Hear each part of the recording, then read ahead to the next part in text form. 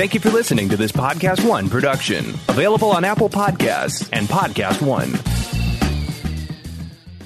Napa know-how. At Napa Auto Parts stores and Napa Auto Care centers, get a $25 prepaid Visa card when you get any Napa automotive battery. It's the best deal for some of the best batteries from some of the best car people around. But we might be a little partial. Anywho, pick up any Napa automotive battery and save $25. Do it yourself or have it done for you. That's Napa know-how. Napa know-how. At participating Napa Auto Parts stores and Napa Auto Care centers while supplies last. Offer ends 8/31/20. It's that little Chico Pitbull, Mr. 305, but it said Mr. Worldwide, and you already know what it is. Listen to my new podcast, From Negative to Positive. Subscribe today. Now, part of the things that we're doing over here at Negative to Positive is encouraging people to change their lives, change the things that are within their power. I want to thank our good friends at KFC for helping me bring this to you. Feed your whole crew with KFC. Let's go. I can get the KFC bucket of chicken, and you know, that's fire. Now, Babu, you know that you could get that mac and cheese, that mashed potato, gravy, those biscuits. Now that's trouble right there. That is fire right there. You know, on Negative to Positive, we always talking about striving and achievement, and the Colonel Sanders story is a story that inspired me since I was 10 years old. Look how life comes full circle. Now I'm talking about Colonel Sanders and Kentucky Fried Chicken and how much I love it. Listen to my new podcast, From Negative to Positive. Check out the vodcast. Subscribe today. Apple Podcast, Podcast One, Spotify.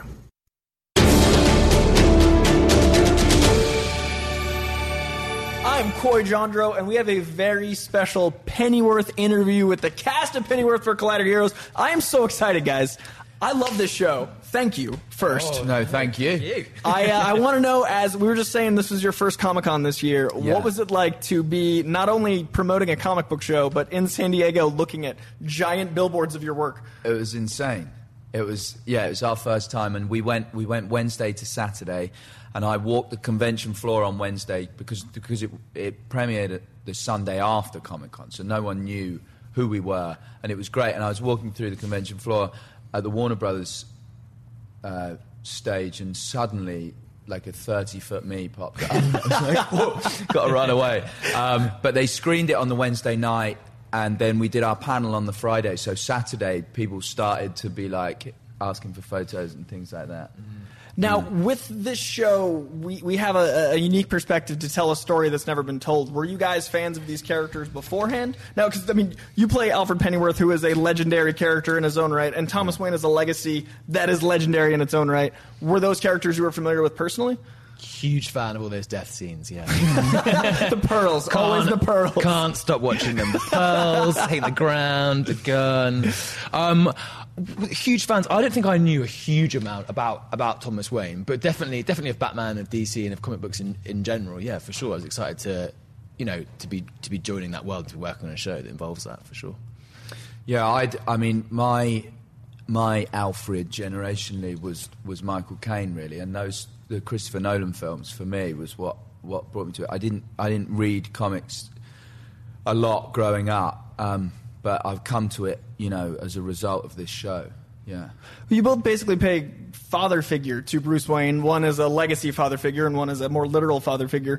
So you're kind of retroactively building Bruce Wayne up. Are there seeds you're planting from the mythos of pop culture Batman that you're retroactively adding as his father figures in the two different formats? I think Bruno Heller, the showrunner creator, I think he's got his eyes on that prize in terms of like plotting in personality traits and bits of DNA and things that you can recognise certainly from Alfred, and I think from Thomas Wayne, and then Martha Kane, who's part of our story, who obviously will become Martha Wayne.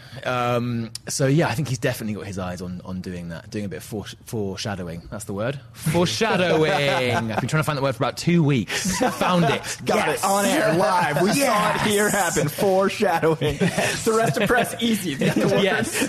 Found it. So pleased with that. So you kind of are the more on-hand father figure for Bruce, and you have to be this darkly comic but also very physical character, and you lay so much groundwork because you've been played by such legends like Michael Gough and Jeremy Irons and Michael Caine. When you were building that character, did you look to their work, or did you try to keep it to your own? Well, we had a conversation, Bruno Heller, showrunner, Danny Cannon, our lead director and exec producer, and they sort of we kept landing on Michael Caine because he said, I'll play a butler as long as he's ex-SAS. So he gives us that backstory, which we explore in Pennyworth. So if there were any, we were nodding to him. And also because he was like the British film star of the 60s. So in terms of pop culture, we had loads of films that he'd done anyway that we could watch, and the Ipcris File and stuff where he's actually playing a spy and he's got a gun, so it was fantastic. Wealth of knowledge there in that respect. I love that you have Alfred and Michael Caine to look to. So then I was like, but they kind of a one, and then it was great. Now, for me, I've always said that Luther is my favorite Batman show. Luther with Idris Elba, I always feel like he's effectively the world's greatest detective, and he's taking out these supervillains. Right. So when I watch Luther, I'm watching the goddamn Batman. Yes. This, to me, feels like as much a prequel to Luther as it does Harry Brown, as it does Batman. Very into that. And I love the fact that this is so, and as an American, British. Yeah. Is there someone on set that's basically keeping things through a through line, or you guys get to play with dialogue? Is the script written, like the slang, the pace, everything feels like that authenticity that I only get to experience when it's done right? Right. That comes from Bruno Heller. Yeah. Okay. 100%. He's British. He's lived in LA for 20, 30 years. But the great thing about the show is it has this almost nostalgia to a time. It's a love letter to Britain. And I must stress that it's a weird 1960s London. It's not the actual 1960s London. It wasn't actually like that. But there's certainly, the bits in there and the authenticity and the bits that you think that is quintessentially British. That's Bruno, really. I mean, of course, we get to add some a little stuff, bit. but I daren't really because he's so good. And you can kind of feel him enjoying that as well, because I think he's written for the American accent and for American people for the last 15 years, I think. So you can kind of feel him relishing, thinking back to the 1960s, how people spoke, and he's very, very good. Each character has a very distinct voice. And a lot of detail in there. So, yeah, the supporting cast gets a lot of time to shine and grow their arcs, especially like episode 3. You spend a lot of time with those two at the bar, like your fellow SAS members, and you really get to live and grow with them. And I love that. I love long-form TV because you get to build an entire family. Yeah. And this show does that really well, and it feels like the character of London is a character. Absolutely, yeah. And I love that it balances. There's moments where it's straight-up James Bond, and then there'll be like a 60s Batman moment where the scene with Ripper that just suddenly goes like, hijinks. Yeah. Was that something that when you were first reading the scripts, was that alarming? Did it translate on the page where there would suddenly be like a tonal shift, or did it work both on page and screen? I think it was there. I don't think I was clever enough to see it initially when I was reading. Sometimes I'd read it, we'd get to the scene, and Danny or whoever was directing, we had lots of great directors, would pull that out of the script, and I'd go, that's brilliant, Yeah. And especially, when you're doing a first season of something like this, and you're working out who these characters are, you're also working out what the world is, and I remember sometimes being like, is this funny? Can I, what about if I do this? Is that okay? Like, are we allowed to do that? And I remember when we watched the pilot for the first time being surprised, pleased at how funny it is. So surprised. I had no idea it was going to be as funny. That little granny that comes out with the gun, and just lots of tiny little jokes in there that, having read it, didn't ping out to me. But then watching it, I was like, there are very funny visual moments in it as well. The comedy is so necessary because it's so depraved, and it's a much darker show than I expected. And Batman is an impossibly dark character when done right, but this doesn't feel gratuitous while being completely violent. Was it an intense set? Was it very high stakes, or was it relaxed, just the dialogue makes it intense? Like, was the workday 18 hours? Did it all feel like work? I mean, they were long days, sure, but it was a joy to go to work every day. And I think it's fantastic because we shot it all in London, so it was like our little secret for so long. And everyone went home at the end of every day, and weekends were with friends and family, rather than if you shoot somewhere away from home, you're all together. So actually, it was very relaxed set, wasn't it? And people were, I remember everyone was sort of like, this is quite good, isn't it? It's sort of a few weeks in and being like, are you having fun? I'm having loads of fun. And this is okay, rather than, I always thought, because this is a big career jump for me, I thought when something like this would come, I'd be petrified, and it would be, terrible, stress, but everyone was so good at their jobs that it made it actually a joyous experience, really. Now you play the American who stands out like a sore thumb. Thomas Wayne, every time you appear, it's almost like the lighting shifts. Tom like Thumb. American guy. Tom Thumb. Tom Sore Thumb. Tom Sore Thumb is very prevalent, especially in the first episode, because we've met this world, we've dove into London, the character, and then every time you're there, it's just like, mustache. Yes, yeah. Literally mustache. That's it. Thomas Wayne is so important to Batman mythos, but he's got a lot less screen time than Alfred has. Yeah. You got to develop your own take on the character a bit more. Who do you see Thomas Wayne as? Well, who do I see him as? The starting point, so when I did an audition, a recall for Danny and Bruno, they started talking about Cary Grant. So they want him to feel like that kind of a slice of old school Hollywood. So I started there.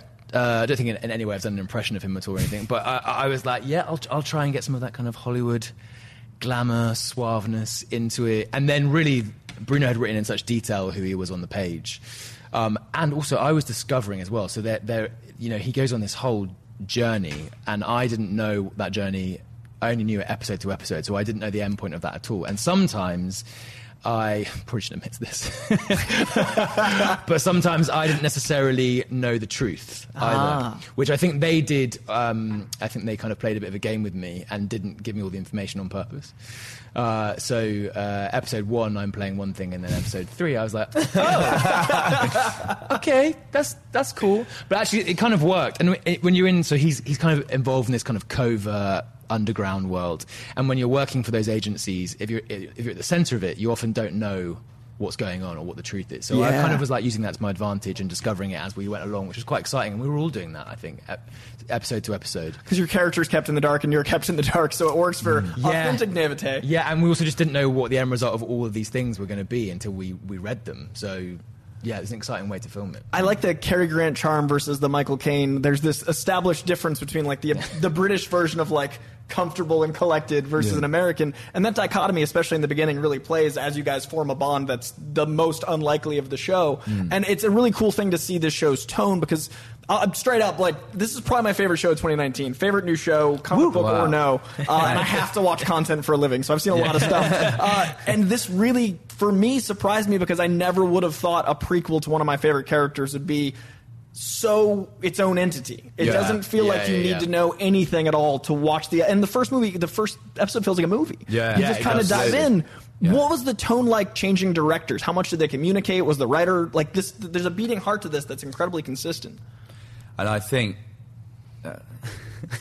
it's like a love letter to Bruno, but that's Bruno, because he wrote, aside from episode 7 and 8, he wrote all of it, and he was there, sort of throughout. But we had Danny Cannon set such a fantastic tone at the beginning. We had great DOPs and really fantastic camera operators that, everyone. I think the thing for me was this description on page 3 of the pilot script, where Bruno described this 1960s London, and he described it to such detail, and it's such a good idea that everyone really invested in that. And from, there was a great production designer, Mark Scruton, who, for me, that was the final piece of the puzzle. You're looking at, these guys' voices, how they move, what they wear, and stuff like that. But once we stepped onto these sets or the locations that were dressed,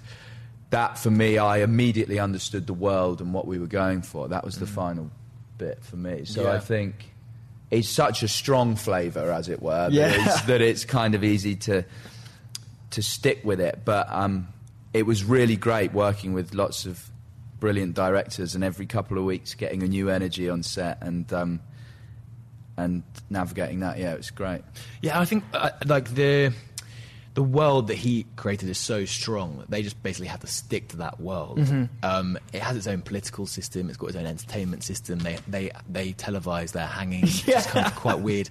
They're also into sheep herding. What's it called? Sheepdog trials. Yeah. Is one of the things that like the society seems to be into. So it's like these weird things that aren't like our world at all. And they're never explained. They're never explained. They just exist. They're just there. It's one of my favorite things, the anachronisms. Yeah. The anachronisms in this show where you're watching a show and all of a sudden you'll hear a song from the 90s, but a remix, like a cover effectively of the time period. Yeah. And that the first visual when I saw it was the hanging. I was like, wait. I had to like look it up. Like, was that was that thing? An option at the time? Is this how London was? Like, 1800s were a different world than I.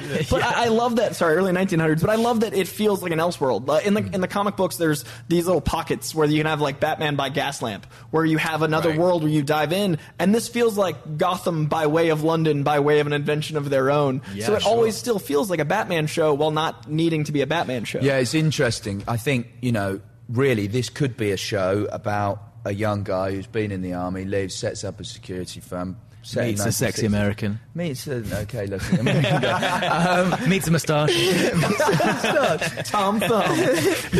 But it just so happens that he's called Alfred Pennyworth, he's called Thomas Wayne, and we, of course, know what happens, So we've just sort of nicked some names from the canon and filling in the backstory. But really, it could be... It's its own beating heart. It's its own... Like, one of my... the Fast Five I love dearly. The Fast Furious. Brazilian Job was originally turned into Fast Five. Like, the Italian Job movie got turned into Fast Five. So it's a similar thing where they were able to use the names, build the legacy, and it's its own beating heart. It's its own entity. And I think this show captures that in a way that I've not seen a lot of comic shows do. Yeah. What was it like day to day as not lifelong comic book fans to see these familiar names? Like when Martha Kane popped up in the title, I lost my mind because I knew what that meant and I knew what was to come.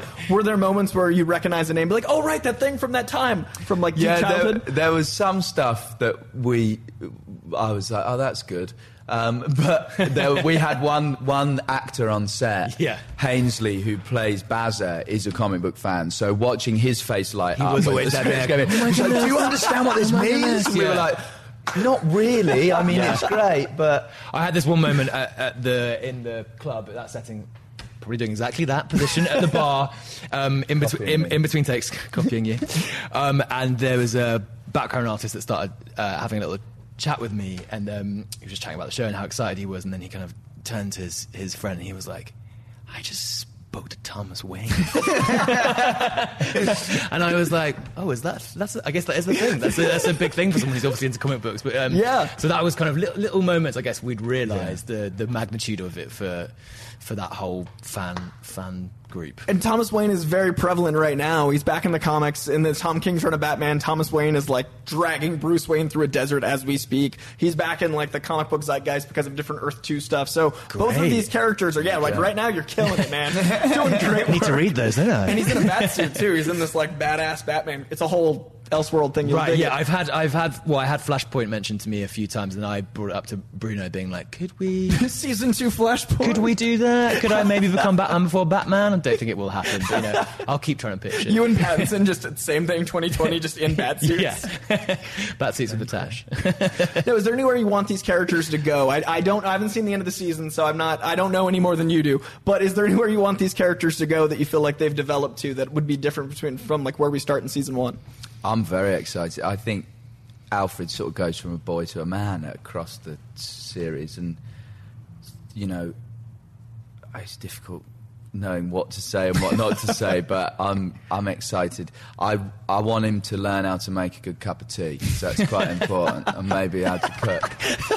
Small ambitions. Yeah. It's not a spoiler, is it? It'll be a whole episode. Non-spoiler answer is tea. That's how safe he's been. Just in case, one sugar maybe. I don't know. I know that Thomas I feel like he gets increasingly cynical throughout this series.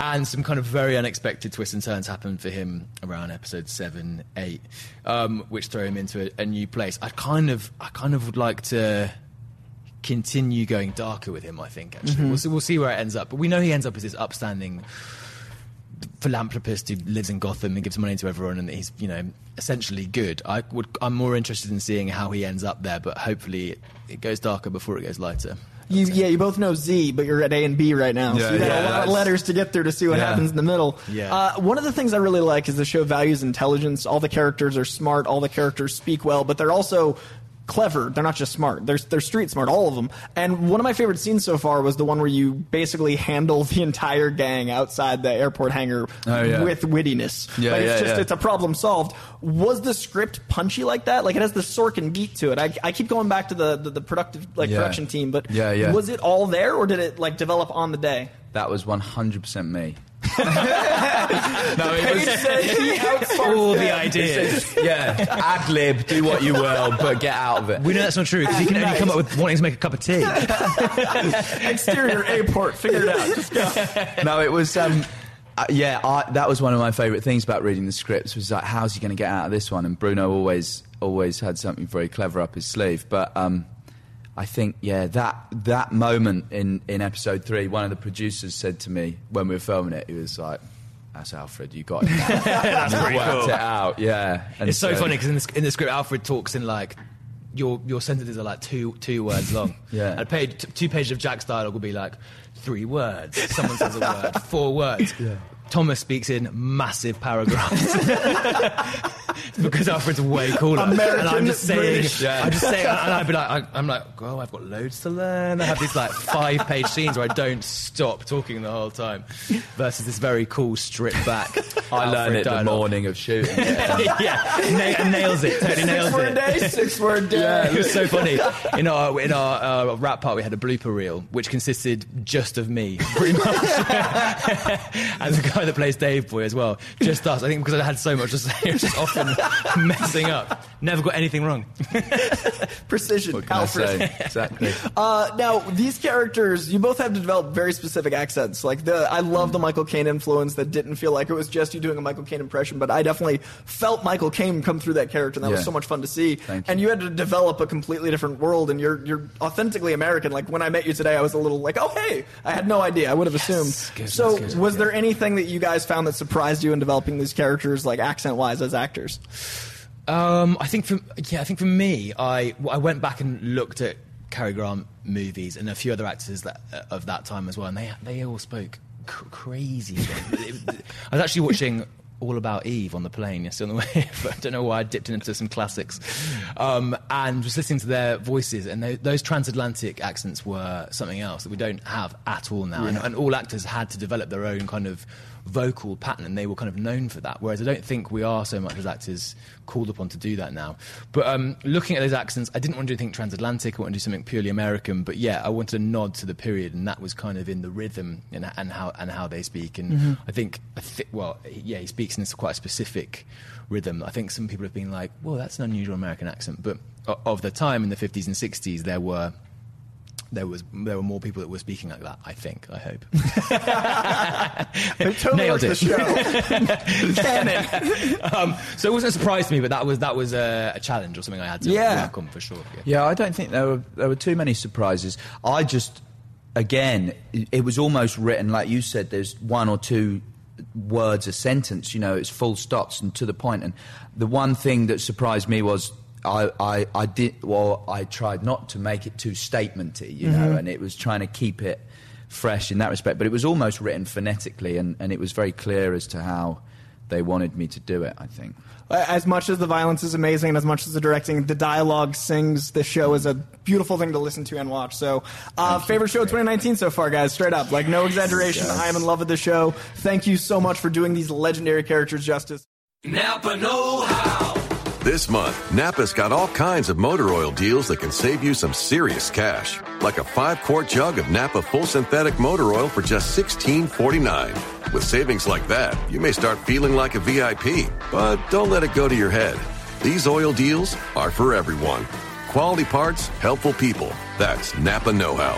Napa know-how. General States pricing. Sales prices not include applicable state, local taxes, or recycling fees. Offer ends 8/31/20.